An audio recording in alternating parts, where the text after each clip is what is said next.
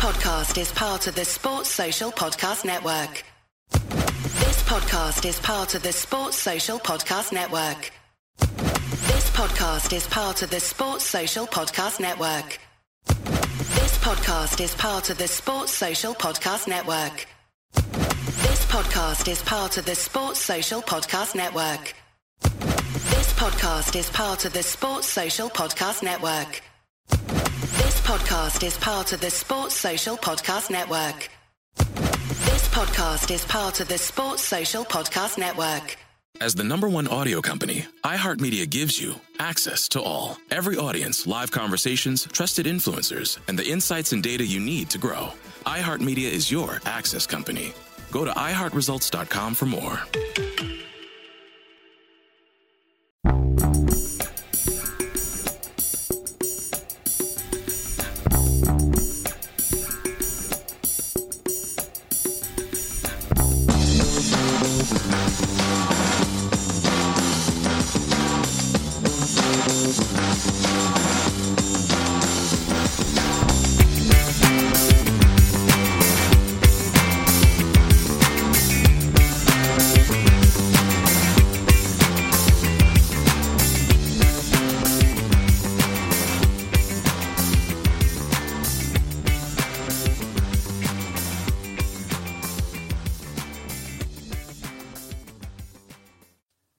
Welcome to A Celtic State of Mind. I'm Paul John Dykes, and today I am delighted to be joined by Alan Morrison. Welcome to the show, Alan. How are you doing? Yeah, hi Paul. Great, thanks. How are you? I'm good. The reason we're a couple of minutes late today is we were trying to set it up, obviously, remotely, Alan, because you're elsewhere. If everybody could let us know that both voices are coming across loud and clear, that would be great. Now, Alan Morrison may be known to many who tune in as Celtic By Numbers. Alan, you're one of these guys that there's certain people in the game loathe. You're the guy that looks at the stats. Yeah, you look at the stats, you look at the performance data. Data's a massive part, obviously, Alan, of modern football. Before we get into this, because there's a really good reason to have a look at this season so far. So, Alan, when we're looking at these stats, talk us through the report you've done. It's on your Celtic By News blog. Talk us about each of your criteria and what your findings have been.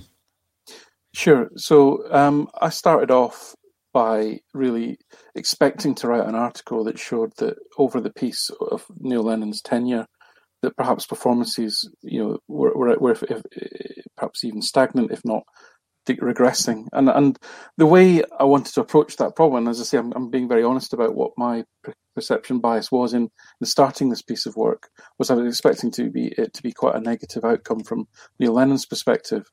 And the way that I would do this, think of it as like, when you go to the doctors and you get your heart rate and your blood pressure, and there's all these various factors that give you an overall view on your health.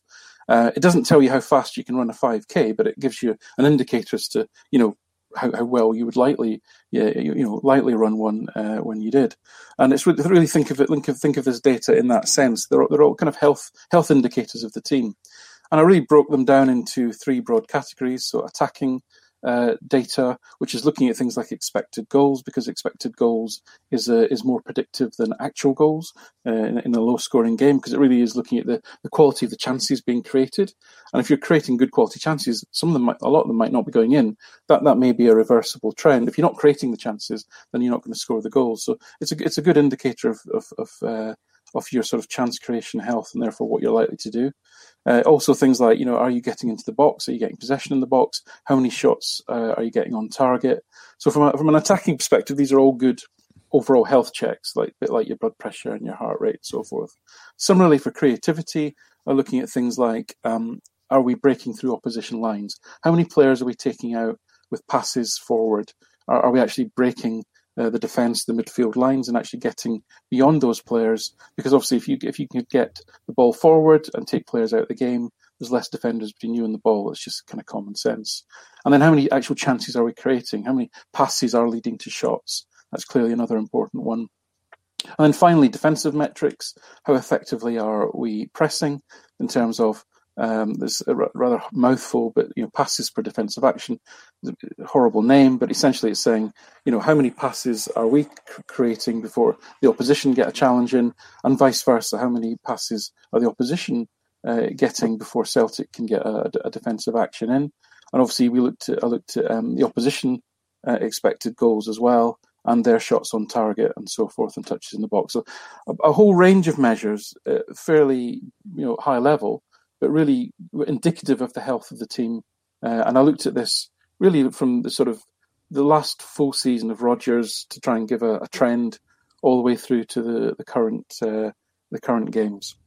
Well, the stats that you provide, Alan, we have spoken about them regularly on A Celtic State of Mind, and in actual fact it would be great to eventually get to a stage where you're coming on a weekly basis to give us that, because what I'm hoping to do is to embrace them, embrace the numbers, as it were, Alan, because a lot of the time we come to our own kind of conclusions as football fans, and I'm as guilty as the next, and it's basically observational, isn't it? I mean, there's some basic stats that everybody is aware of, but the observations that you see, and I use the word dysfunctional because I feel that the Celtic team has been playing in that kind of manner this season.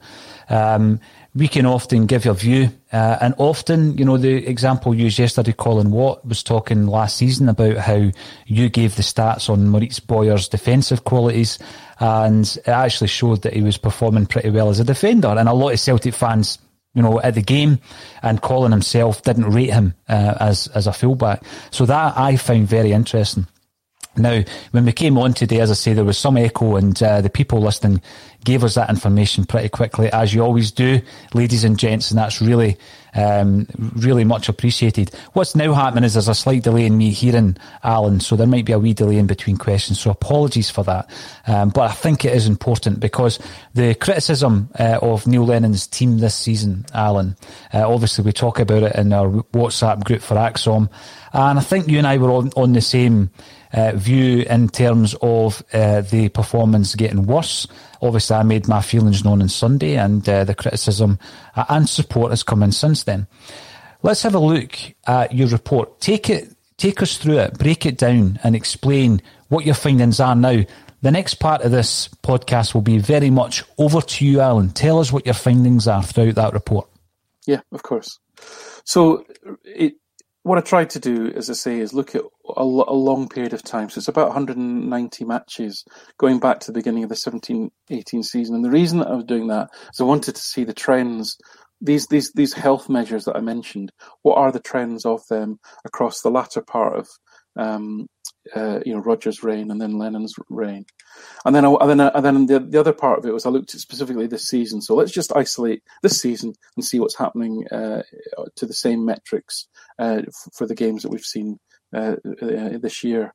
And in general, there was a very consistent pattern, actually, and I can simplify it quite succinctly without boring people with the individual metrics and what they mean.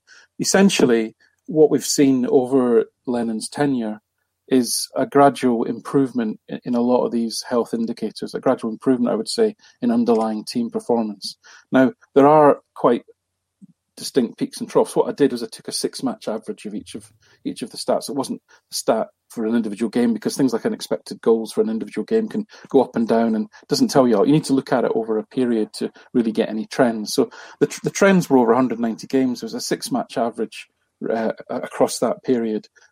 Even then, there's peaks and troughs, and that's because a lot of these stats actually, the biggest factor is the quality of the opposition. And as we know, Celtic play teams like AC Milan one week, and then, with respect, Hamilton or a lower league team in the cup the next, and so forth. And there's a massive disparity, clearly, in performance from those opposition teams, and therefore that obviously impacts on Celtic's performance. So all that is to be fair, factored in for both managers.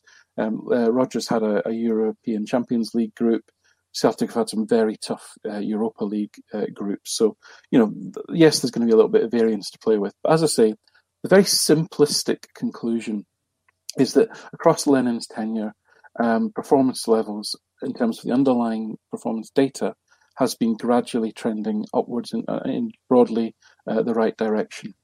what that says to me is this is somebody who, who in his first half season or third of a season, when he took the team over the line with Rodgers' team playing much in the same way as Rodgers' team did, and we have to give him credit for that because that can't have been easy in some respects, through to last season, which is by any reckoning was an incredibly successful season for Celtic with some great performances, and the data reflects that.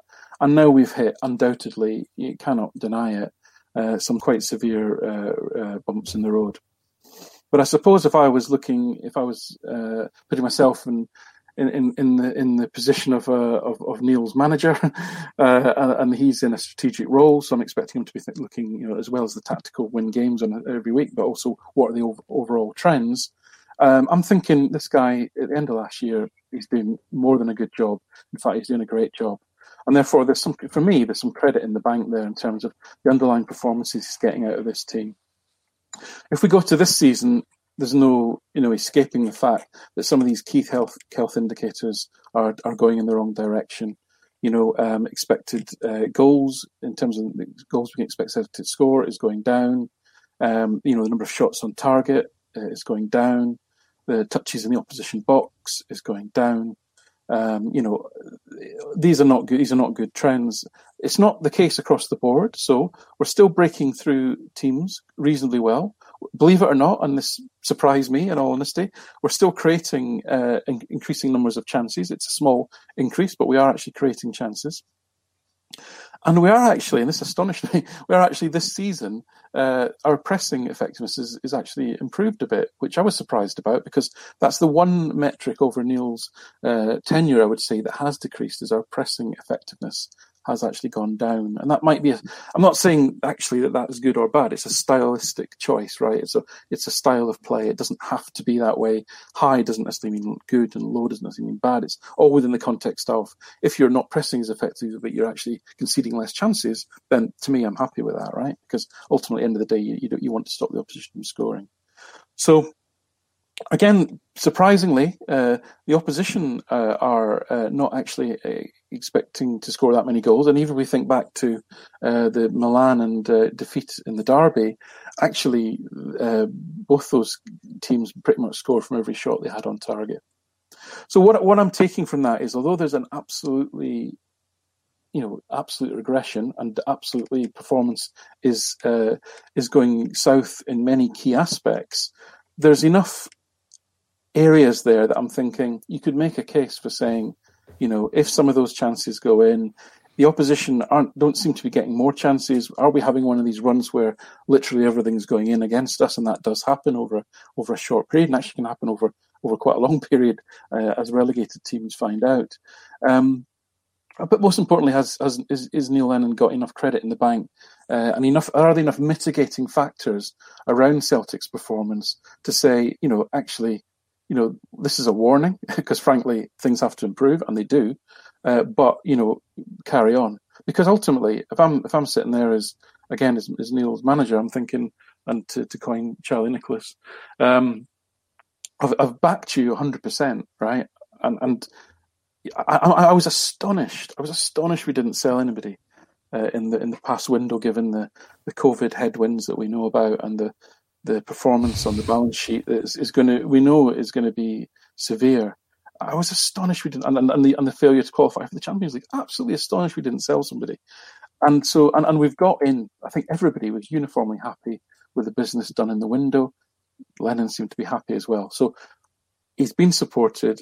He's deserved that support because he's done it on the back of improving performance for the team. And now we can see that things aren't going well. But what are the mitigating factors that you can point to? I mean, Celtic have been sort of COVID impacted more than most teams, I would suggest. The continual injuries in the centre half and centre forward department that blight us every year around Champions League qualification have once again hit us. So I just feel that he deserves the chance to put this right. He's earned the right to do that, and also I suspect the board would feel a bit stupid having backed him so adequately to then sort of almost weeks later turn around and say, oh, actually, that wasn't the right decision. We're going to sack you. That probably isn't a strategic long-term view that one might take. So Alan Morrison has had a look at the numbers. This is on the back of... As the #1 audio company, iHeartMedia gives you access to all. Every audience, live conversations, trusted influencers, and the insights and data you need to grow. iHeartMedia is your access company. Go to iHeartResults.com for more. Feeling stuck in your current job? Looking for a career pivot? Are you a proven leader looking to step up? The University of Maryland's Robert H. Smith School of Business prepares students to meet challenges, solve problems, and obtain a profound understanding of how to operate in the modern economy. With MBA and MS programs offering flexible options to fit your lifestyle and goals. GMAT and GRE not required. Learn more today at go.umd.edu/Smith School. University of Maryland Smith School of Business. Inspired, fearless, unstoppable. Of a Celtic State of Mind offering as balanced a view as possible. These are not just my views on the podcast. We have a different guest every single day of the week during the week, and then we mix it up again when we are doing the match day. So today we'll be looking at the game half an hour before kick-off tonight, half-time and at full-time as well, Alan. And what I want, just before you go, Alan, what I'm going to do after you leave us, so that obviously I don't have the situation where I'm listening to you via YouTube and there's a slight delay, give us a prediction for tonight. I don't know how positive you're going to be. It's a strong challenge this evening. Before you go, give us a wee prediction for tonight. I don't normally do this, to be fair, but hey ho, it's just a bit of fun, isn't it? In all honesty, I would be astonished if we get a result tonight. This is a very strong team that we're playing. I expect a defeat. And I know this may sound trite, but it's honestly how I feel. I just want to see performances improve, because if Celtic can put up a good performance, a strong defensive shape, have a plan to threaten Lille on the break, we may not win the game, we may lose the game, but if I can see that progression and going back to the strong performances that we had last season, I would take that for now, because I think that would then, perhaps set us up for the domestic challenges to come, which I think are probably what, as most supporters feel, and I probably feel it is the most important thing this season on that domestic front, especially with the two Champions League places opening up next season. It's imperative that Celtic get themselves in that pole position. They only have 2 qualifiers to get through. So for me, it's all about performance, and I want to see the performance improving. If that improves, even if we lose, I'll be kind of okay about that. Well, Alan Morrison, thank you so much for your time today. And once you've left the studio, what I'll do is I'll start having a look through some of the comments that are coming through on Twitter, Facebook, and also on YouTube. But it's been an absolute pleasure to get your perspective on it, to crunch those numbers. And for anybody who's enjoyed that, please visit Alan's blog, Celtic By Numbers. He also posts frequently on Twitter, so start following him on Twitter for the numbers behind the performances. Alan Morrison, thank you again for joining me on A Celtic State of Mind, sir. Thanks for having me, Paul. Always a pleasure. Thank you. Now, hopefully that the guests who are tuning in can still hear me as normal, because everything should be back to normal just now. And we do have loads of comments coming through. So what I'll try and do for the second part of the show today is we will have a look at some of the comments that are being made from you, ladies and gentlemen. So thankfully we managed to hear everything loud and clear. And that was great, because obviously we started off with a wee bit of echo, so thanks for telling us. Now, Owen McGrandles, you're making a point there in relation to blocking people, and we are doing that on a live basis, and we're hopefully getting rid of any offensive comments on a day-by-day basis. They are coming in gradually to try and get involved, but any kind of offensive comments or language will be blocked. And there goes another one. They're goes another one. So there we go. We'll run through some of your comments. Alan is a very interesting chap. He gives you the facts and the stats behind the performances. But he does it with a very balanced kind of view as well. So what we'll need to do, there's a good question straight off the bat. Where is Frimpong's best position? Alan Robertson. Thank you for joining us on YouTube. For anyone who is watching on YouTube, if you haven't done so already, make sure that you do subscribe to us on YouTube. We're building our platform on a daily basis. I certainly don't think, Alan, that Frimpong is a right back. I think from all the games that I've seen, there is no way that he's a right back. For me, I think he's an offensive player. I think he's a player who, on his day, it can be one of the most exciting forward players that we've got. What I seen against Aberdeen on Sunday many times was that he was struggling to get back to position. So Aberdeen would maybe break up the pitch and it was left to Duffy, Ajer and Laxalt, due to the fact that Frimpong was unable to get back to his normal position at right back. So I don't think he's a right back for any number of reasons, that being one of them. And, I do think that there needs to be a way that we are able to try and accommodate him simply due to his ability as a forward player. So Frimpong's best position for me is definitely as an offensive player on the right-hand side, with Laxalt on the left-hand side, and probably Ryan Christie in the middle at this moment in time. But I am going to ask you about tonight's team. I gave a team yesterday, which has already changed because I understand Elhamed is still out this evening, so he won't be playing. I had him playing at right back as part of a back four, with Greg Taylor playing left back, Ajer and Duffy in the middle, and with Bain in goals. I think Barkas is travelling, but there's not been any confirmation as to whether or not he's fit to play. So I reckon that Barkas would be on the bench.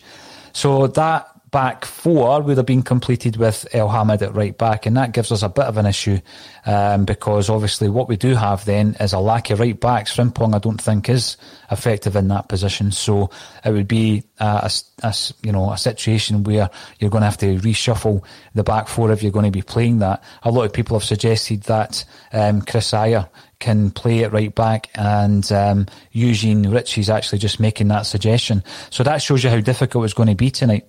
And we're talking about mitigating circumstances. The loss of players through injury and illness obviously is a massive mitigating circumstance. I don't think it's the only reason that the performances have been so bad. Now, Nir Bitton may well be able to play this evening. He's certainly travelling with the Celtic squad, and if that is the case, I would be bringing Nir Bitton in at centre half and actually doing as Eugene suggests and playing Ajer at right back. Again, is that unfair on some of the natural right backs that we have at the club? And one of the players who has been mentioned over the last couple of weeks is Anthony Ralston. The boy's not played for so long that I don't think it's a good idea to put him in tonight in a European game. So for me, it would be Bitton at centre half and pushing out Ajer to the right. Can Nir Bitton play right back? Is that a position that he has played for Israel? There's a question. So follower Celtic gives me his 11 as Bain, Bitton, Ajer, Duffy and Taylor. Laxalt, McGregor, Brown, Christie, Turnbull and Griff. And my team's exactly the same as that, but Turnbull is on the bench and Frimpong is playing on the right-hand side.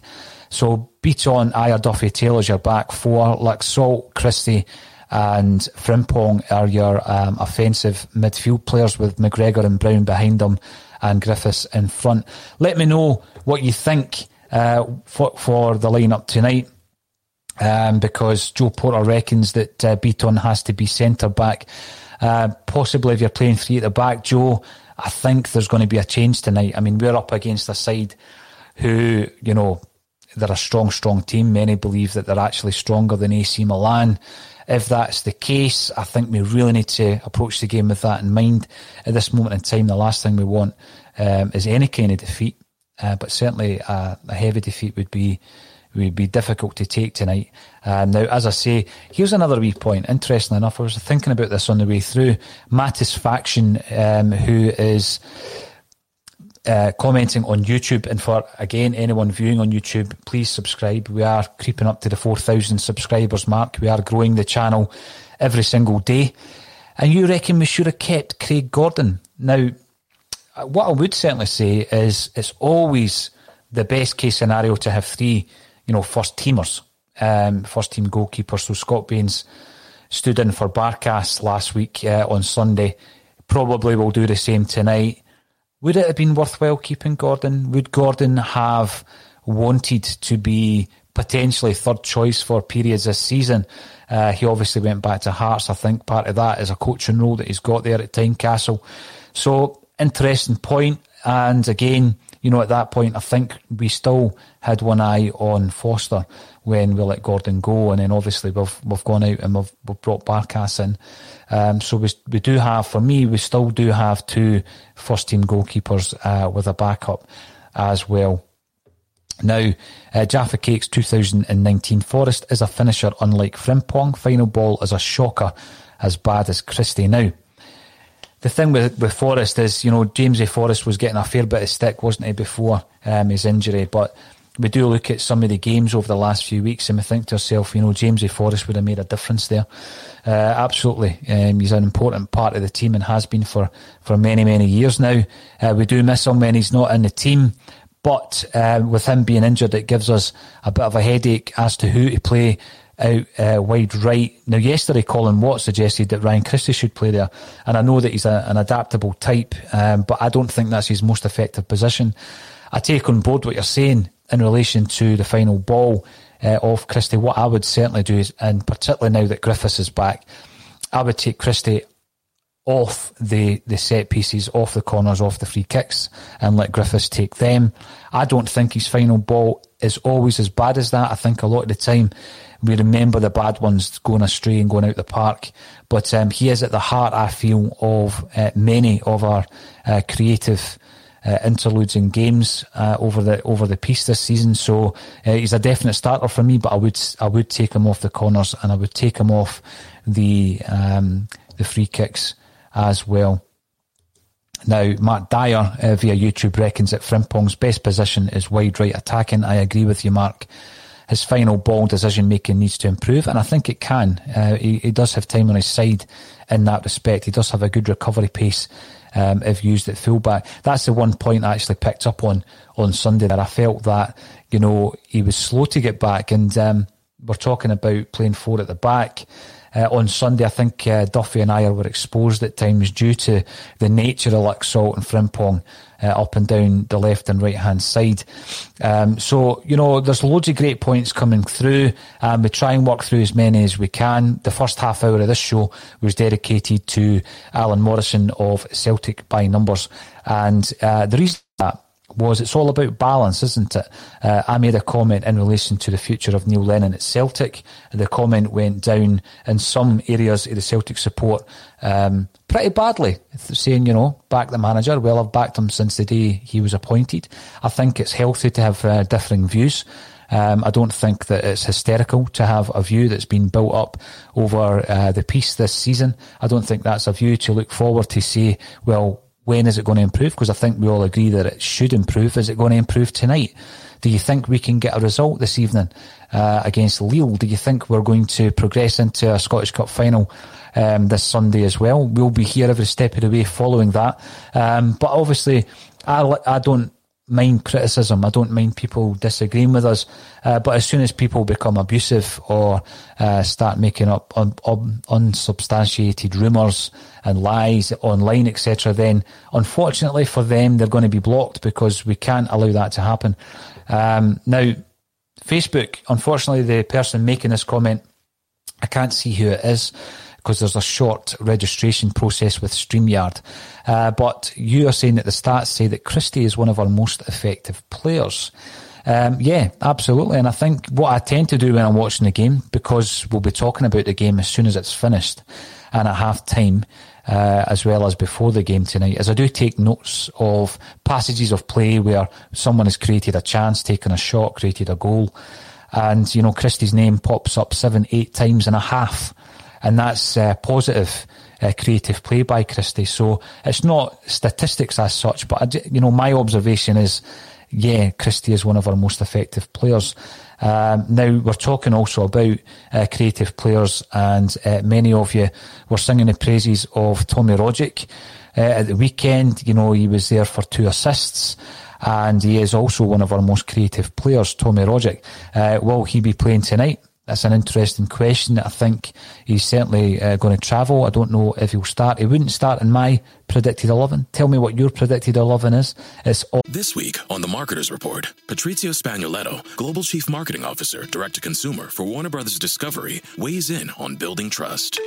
Trust is a really hard thing to build and a really easy thing to destroy, and we have to be very respectful about that. Our partnership with iHeart has really helped us build that trust and that relationship with the on-air talent. As the #1 audio company, iHeartMedia gives you access to all. Every audience, live conversations, trusted influencers, and the data you need to grow. Go to iHeartResults.com for more. All about opinions. Let's keep them nice and balanced. And Tosh Bear Grills Junior Malone, great name. You're viewing us on YouTube as well. Should we make a move for Foster in January? Listen, I've seen that a couple of times being suggested today. I think, who did Neil Lennon actually try and bring in and fail to bring in the transfer window? Fraser Foster. You know, that's the obvious one. I'm sure he was interested in many other players. You're looking at Ivan Toney and the impact he's had at Brentford. What is it, 11 goals, or is it 9 goals in 11 games? He certainly started off very, very well this season. We went for a Yeti. If it wasn't for injuries, I think, you know, we were very, very happy with the signing of a Yeti. We have yet to see a partnership developing with Edouard or Griffiths, and that's down to illness and injury. But should we go for him in January? It's a good question. People might scoff at that because we've spent a lot of money on Barkas, but is the goalkeeper situation that, you know, when you look at the impact that Foster had last year, in particular in the League Cup final, you know, he makes such a difference to the defence. He makes such a difference to the Celtic side under Neil Lennon. It's something that between now and then, let's just see how Barkas performs, how he can come back from the criticism that he's been facing over the last couple of weeks or even months. Now, Terry Tibbs. Griffiths showed he is sharp at Aberdeen. His first touch took the defender completely out of the game. He is sharp, isn't he? I mean, we were all on this podcast, we were calling for Griffiths to get back into the first team squad, you know, weeks before it happened, but he obviously wasn't fit enough, and that's why he was out of the team. We were also calling for Tommy Rogic to come back in. And the reason for that, you know, it's loss of form, it's injuries, it's the illness as well that we've seen hampering our squad. We needed to get as many creative and influential players back into the mix as possible. Rogic and Griffiths have come in and they really are contributing. And I think that's so important that Griffiths plays tonight as well, because a Yeti isn't going to be 100% fit, I don't think. And if you're playing with one striker away against a very strong side in Europe, I think that one striker is Griffiths. It would also be brilliant to see Edouard on the bench again. Tony Hutton, welcome back. Tony, great. Thanks for your support this week as well on Facebook. You're commenting on Twitter, rather. Barkas, the jury is still out on him. I haven't been impressed so far. I think there's been aspects he's given. He's certainly a different goalie, isn't he, from Fraser Foster. Big Fraser Foster was a short stopper, first and foremost, and people were critical of his distribution. People were critical of him at crosses and corners.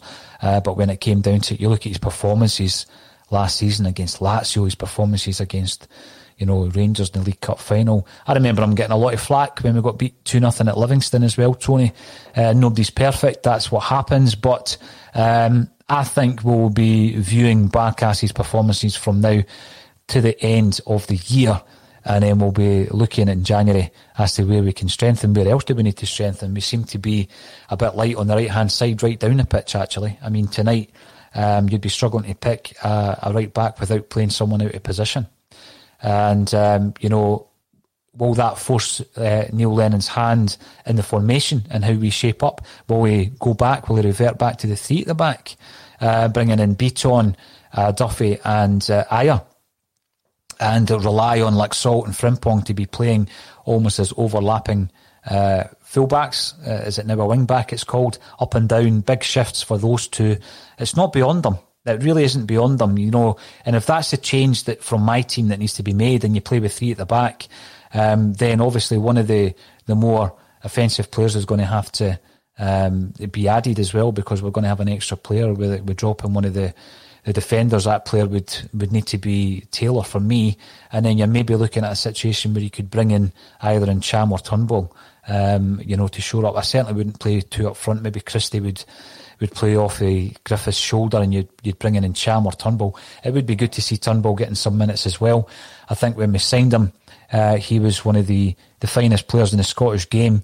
Looking at Lewis Ferguson at the weekend, I still think he's somebody we should look at in January as well, particularly if any of the midfield players move on, and there may be moves in and out in January. It might be forced on us. You just don't know what the situation's going to be with injury and illness at that point as well. For me, Turnbull says follower Celtic via Twitter. Turnbull will tighten up defensively, but later Frimpong coming on with his pace. Because El Hamid's out and we might not be able to play with a right back, if we revert to a three at the back, I reckon, Turnbull might well come in. And, if he was to play in a more defensive area, and I know that he's very comfortable going forward, it just means that McGregor is freed to push on as well. Sean Kirkoran, Turnbull looks hungry, throw him in. I think he does. I really do. And Aero 250 makes a point with your avatar being that of Jamesy Forrest. Now that Forrest isn't here, people now see his value. He's a terrific player. Brilliant point. That's an excellent point. What do you think of that? Jamesy Forrest was coming in for a lot of stick, a lot of flack. We see it on the podcast because we're going out live, and we go out live directly after the games. And we see people's sometimes emotional responses after games as well. And, Jamesy Forrest was getting a lot of stick. So, sometimes once he's out the team, you might appreciate him a wee bit more. I think that Jamesy Forrest is absolutely a terrific player. We've also got a shout for someone else who plays out right. Debele should play tonight. Vincent O'Brien, thanks for your input. He is one of the only players that can play out there. So, he was part of the squad. He was on the bench, and he's kind of disappeared from view. And we've got also Karamoko might not have the right mentality, says Mattis Faction. I suspect he believes he is already a superstar and is above the club. Now, there is a situation there where the guy has been the most lauded Celtic player since Islam Feruz. There's no doubt about that coming through. And it will be interesting to see how we're able to manage that. How does Neil Lennon manage the youth coming through? Jamesy Forrest obviously was one of his introductions to the Celtic team, and he's done well. Mikey Johnston had come in under Brendan Rodgers, but he was utilised quite a bit by Neil Lennon until his unfortunate injury. And of course, Lenny also brought in players such as Liam Henderson and Daniel Fisher first time round, who didn't stay at Celtic, unfortunately, particularly in the case of Henderson, who was a player I rated really highly. But Welsh has come in this season, and I think it's very unfortunate for young Welsh that he came in when he did, in such big games that we didn't win. And hopefully he will get more games as the season progresses. But it is interesting to see how Karamoko Dembele's Celtic career will progress, because, it's got, it does have, some signs that it isn't going as well as we thought it would. And it would be good to see him getting some game time. I don't know if tonight is the time for him, because what we do have is obviously we've got a player there who's 17 years of age and who has already played in Europe. And, Mattis Faction goes on to say Welsh has performed well. I think if you look at his performances, you're probably right. He has played well. And, it's just so unfortunate that, he's been involved in games where as a team we didn't play well. Who is Laxalt? He is the man. Diego, Aero 250, on the left-hand side. Who is he? It's maybe my pronunciation. Laxalt is, for me, been a very astute signing by Celtic. I think he's shown enough signs in the 3 games that he's played that he can be a big player for us. If and when, and hopefully it is when, everything clicks for Celtic. So what we've got here as well is a point from Kenneth Elliott. Ferguson will not come you. Well, we'll see about that, because, I don't think it comes down to his upbringing and the football team he supports. I think it goes beyond that. And when you're looking at Ferguson, it's not a player at the moment that Celtic require in that position, certainly. But moves out of Celtic Park may result in us looking at someone like that. Now, Gary Doon and Stephen Kennedy doing the same with midfielders and attackers as well. You're looking at points from Gary Doonan coming in on most of these broadcasts, and it's always great to see you, Gary. And it's brilliant to see you coming in on Facebook and giving us your views on Celtic and the youth aspect of Celtic as well. Sean Kirkhoran, get Didier Agat back. He's only about 50. Sean, I was absolutely privileged to play alongside Didier Agat last year, and unfortunately he's lost his pace. So I don't think he's going to be able to come in and give us anything that, Frimpong can't give us. What's John Kennedy doing with the defenders at training? Asks a Facebook user.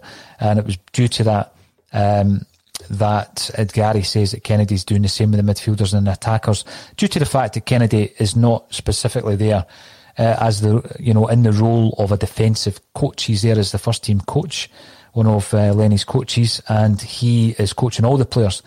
That was a conversation brought up yesterday by Colin Watt, who was asking about specific coaches for specific areas. And we've obviously got a fantastic goalkeeper coach in Stevie Woods. I mentioned, I think it was at the beginning of this season, about bringing in a striker coach, but that was more about the progression of strikers throughout the club as well. It's something that Kevin Graham pointed out. Liverpool have a throw-in coach. Can you believe that? They've actually got a throw-in coach. It doesn't do them any harm. That's for sure. So, Aero, you were correcting a viewer. Yeah, that's fine. You can correct me as well. I'm not beyond correction, that's for sure. Gary Doonan, Patrick Hutchinson, his goal scoring ratio and assist ratio is better under Lennon than it was under Rodgers. So what we need to look at as well is we've got people coming in and they're making offensive gestures, and they're saying things that unfortunately we won't be listening to. So there's another one. That's very unfortunate that you can't enjoy the award-winning A Celtic State of Mind.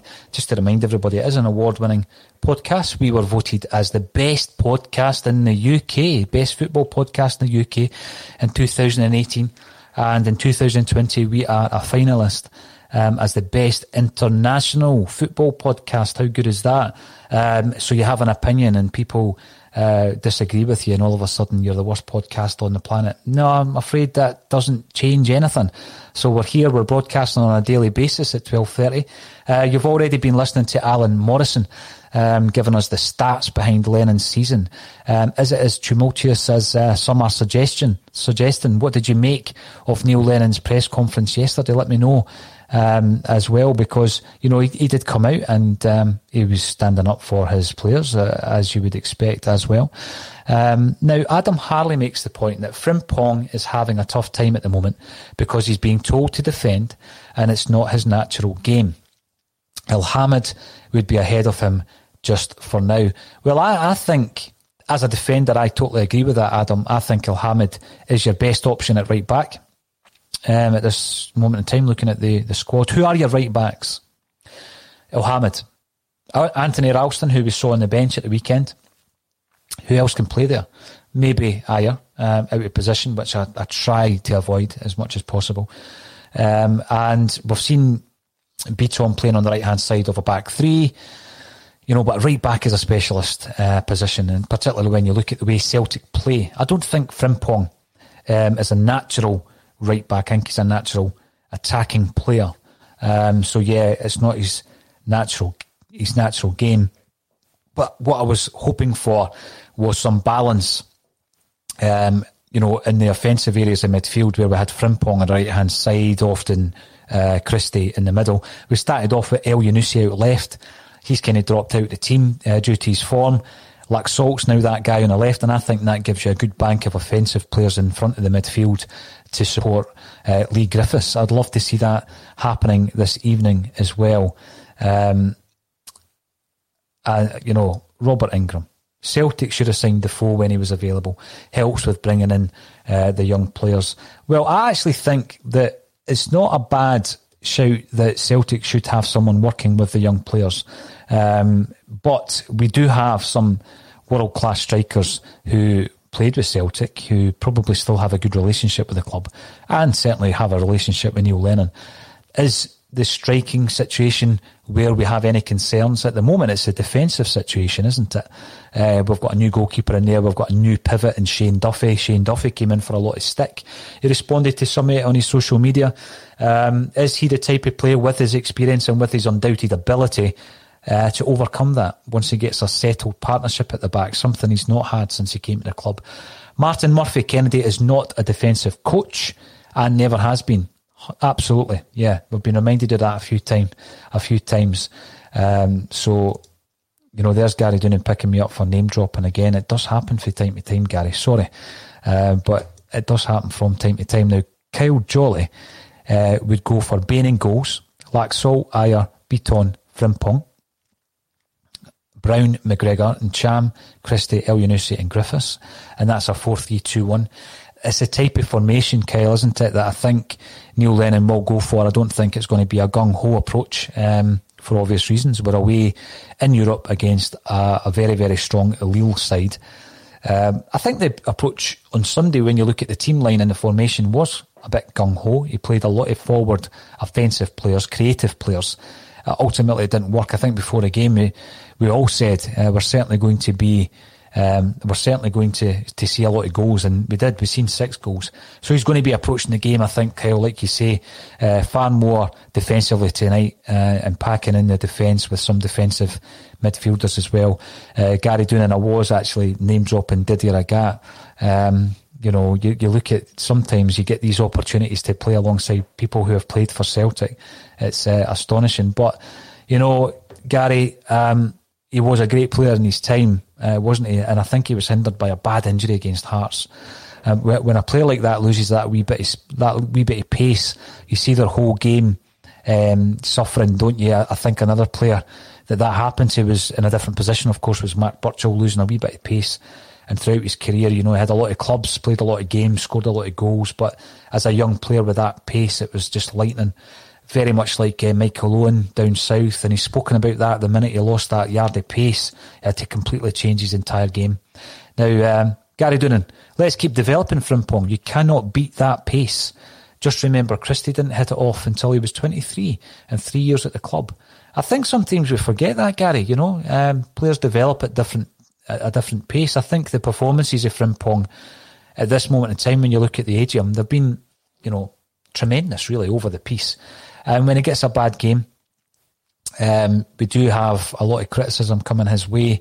It does see us looking at people like, Jamesy Forrest, who's out the side, Gary, with an added appreciation. And I know that a lot of Celtic fans appreciate him anyway for his performances and for everything that he's done during the 9 in a row. And let's not get me wrong or get anyone wrong. If you've got an opinion about how things are going this season or with Neil Lennon, it's because you want the best for the club. The hysteria that I've seen has been on the back of a comment that's a viewpoint, a point of view about the manager and how his team is performing this season. The fact that every fan, every single supporter is entitled to these views should be embraced, and that's why when we started the live broadcast, we're able to switch on the comment section, and it allows people to come in. Now, we never have enough time to go through every single comment, but sometimes it's good. If we don't have a guest, or if the guest leaves early after enlightening us with some brilliant stats, as Alan has today, then it gives me an opportunity to go through some more of your points. Now, on Facebook, again, apologies, I don't know who has made the comment, but thank you for making it on Facebook. Laxalt is going to finish in our top 3 performers at the end of the season. Hope he doesn't end with nothing to show for it. You know what? I don't think he will end up with nothing to show for it. We have, I still believe, a very, very strong squad. I think we've got a stronger squad this season than we did last season. I think the big gaping issue at the moment is the fact that we lost Forster.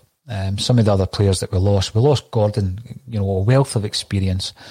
a backup goalie for Celtic in the end. And I think we can take that loss. I also think we can take the loss of Johnny Hayes, a player who I thought was one of the go-tos for Neil Lennon, very reliable, very adaptable. But I think we can take that loss because what's the alternative? Laxalt. Who would you choose between Hayes and Laxalt? I would definitely go for the latter. And we lost Simunovic, and Simunovic has struggled to find a new club since he left Celtic Park. He's been linked to various clubs. I seen a report the other week there that he was linked to AC Milan. I even seen some Celtic fans suggesting that we should bring him in on a short-term deal. Maybe not a bad shout if he can remain fit. So these are the things that we consider, but I don't think that we have weakened the squad overall this season, and that's why it's sometimes frustrating to be looking at this season and to be looking at the dysfunctional nature of the performances and the team and the selections and wonder why and when, why it's not going right, when it's going to go right. I would love to see Celtic tonight going out, and I think the best that I would expect this evening is, due to the form leading into this game, is the best we can expect would be for a draw, I think. And I am a very optimistic Celtic supporter. And I just think that, a draw would be important also for Sunday's game. Sunday's game's part of a historic run of domestic dominance. Now, we came up against an Aberdeen side on Sunday, who I think played us well. I really do think they played us well. And they will have learned a lot from that game. I don't think we'll approach this game on Sunday in the same way, with the same personnel and the same shape. And I do think that we will be strong enough to get past Aberdeen this Sunday as well. Now, Adam Harley, left back looking a stronger position than right back now. I agree with that also. Who'd have thought it? Taylor's had a lot of stick, but it's definitely a safe pair of hands. If you're playing with an out-and-out left-back, Taylor gets my shout time and time again as a defender. And I think that when you're then looking at playing a more kind of traditional wing-back, it would be like Laxalt, absolutely. I can't see there being many occasions this season where we play with both. But if you do, I think, Taylor and Laxalt can marry up down the left-hand side, and Hamid and Frimpong would be down the right-hand side. Now, Paul Cockwell. Paul is a Hibs fan, and we don't mind fans of other clubs come onto the Axom podcast or the Bulletin when they give balanced views, and Paul always does. He reckons that Porteous and Nisbet will end up at Celtic. Well, interestingly enough, I was speaking yesterday to Cammy Gill. Cammy Gill, there's me name dropping again, Gary Doonan. Cammy Gill is the goalkeeper for Dunfermline, and he paid us a wee visit yesterday. And Cammy Gill was speaking about how impressed he was by Afolabi, who was on loan at Dunfermline last season from Celtic. He reckons he's got what it takes to make the step up to Celtic, or indeed the top tier is Scottish football. He thinks he's been a very good signing by Dundee this season. But the other player he mentioned obviously was Nisbet, who he played with last season. And he thinks he is also capable of making a further step up from Hibs. And I think Hibs have been very shrewd in their transfer business over the piece. And they're definitely the third club in Scotland at the moment. And we'll see how the season develops. I think Jack Ross and John Potter are an excellent management team. And I also think that they will move on again. They've already had the big move down to Sunderland. I think they will perform well enough at Hibs to get another big move as well. So, Sean, thank you for commenting. And thank you for being a fan of a former club who can come on with a balanced view as well. Now, on Facebook, you suggesting that we go for Bain, Elhamed, Duffy, Ayer and Taylor, Brown, Beaton, Frimpong, McGregor, Laxalt and Griffiths. That's the team I actually went for yesterday, but then I was watching Neil Lennon's press conference where he suggested that Elhamed is out and he's not travelled. He's been left in Glasgow, obviously coming back from his illness that he unfortunately picked up on international duty. So yeah, that's the team I picked yesterday. How do you change it? How do you change that? Do you continue with the same shape or do you move to three at the back? I think it's easier personnel-wise to go three at the back under the circumstances, but we are short at the right back position. Stephen Brilliant to see you back, sir. Thank you very much for getting involved, and it's always a pleasure to see you getting involved with the show. You're commenting via Twitter. When you're 3-2 up, all you do is put 10 men behind the ball and you win that game against Aberdeen. That was one of my biggest criticisms after the game, was the inability to manage that game out when you were 3-2 up. That was my biggest criticism. You can make a change to affect the game if you're chasing the game, but you also need to be able to make the changes to see a game out. And, it's brilliant to play fast, flowing, attractive to attacking football, as we did this time last year at Pittodrie when we were 4-0 up after about 40 minutes. That's brilliant. But if you're just going to, grind out a result, as we should have done at Pittodrie, then you've got to be able to manage that game out. We did have some defensive players on the bench. We didn't bring them on, and we didn't tighten it up, unfortunately. So that was a huge disappointment, as well. Now, Kevin Graham, watch Kevin O'Hara at Dunfermline, could follow Nesbitt. There are some talented players across the board at Scotland, in Scottish football. And I think what happens a lot of the time is we come to the party too late now, don't we? We've seen what happened with John McGinn. I remember watching John McGinn, and I'm not suggesting for a minute that I said we should have signed him when he was at St Mirren, but I do remember watching him. It was 1-0, I think. Tommy Craig was in charge of St Mirren that day, and McGinn ran the show. He absolutely ran the show. He was part of Danny Lennon's cup final team, wasn't he, when they won the League Cup? He was part of that squad, 17 years of age. I think he was on the bench in the final, came on. And the signs were there that you had a special talent. Hibs took the initiative and signed him at a stage of his career that you were able to then develop him, and then obviously got the big move down south. And I think there's some talents like that in Scottish football. I think Turnbull's a talented player, Lewis Ferguson. I think Nesbitt is also at Dunfermline, but he's been kicking about for a few years. The question would be, can he make that step up? I guess, Kevin, I think the step up is massive. And I was speaking to, someone else has made an interesting point, Tam Mannion. O'Hara did great at Alloa. He'll definitely go further. I was astonished to see that Stefan Skugel was at Alloa. It just shows you how players' careers go. A young kid who had been at Celtic at some point in his youth ended up at Livingston making a name for himself, and then going to Sheffield United. And then St Johnstone, he's now at Alloa. So it can go either way, can't it? And it's sometimes all about the timing and the coach that you end up playing under. And I think that, when you look at some of the players under Jack Ross, they'll do well. Now, today's show, half of the show was all about Celtic by Numbers. They give you the numbers, and Alan Morrison came to the conclusion that Neil Lennon is not doing as badly as I and others have suggested. So, it's all about balance on this show, and we'll take everybody's opinion on board. And it's always a pleasure, even when I'm on my own, to do the Axon Bulletin. And thank you all for making comments and raising questions and queries on the comments section via Facebook, YouTube and Twitter. If you are watching on YouTube, make sure that you subscribe, because we are trying to build that channel up to the 5,000, which is the next target that we have. Now, tonight I'll be joined for the game by Stevie Mullen. Before the game, half an hour before the game, 15 minutes at half time, and half an hour after the game. All that's left for me to say is thank you all for joining me today on A Celtic State of Mind, and I will see you again this evening.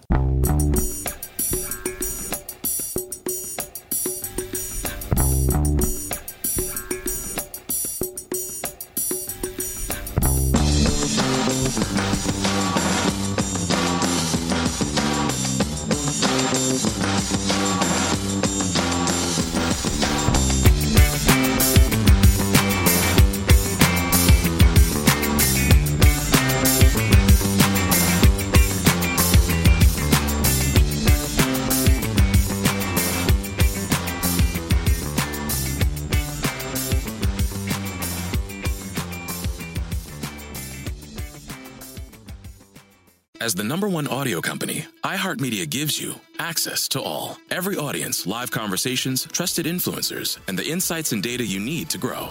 iHeartMedia is your access company. Go to iHeartResults.com for more. Sports Social Podcast Network. Sports Social Podcast Network. Sports Social Podcast Network. Sports Social Podcast Network. Sports Social Podcast Network. Sports Social Podcast Network. Sports Social Podcast Network. Sports Social Podcast Network.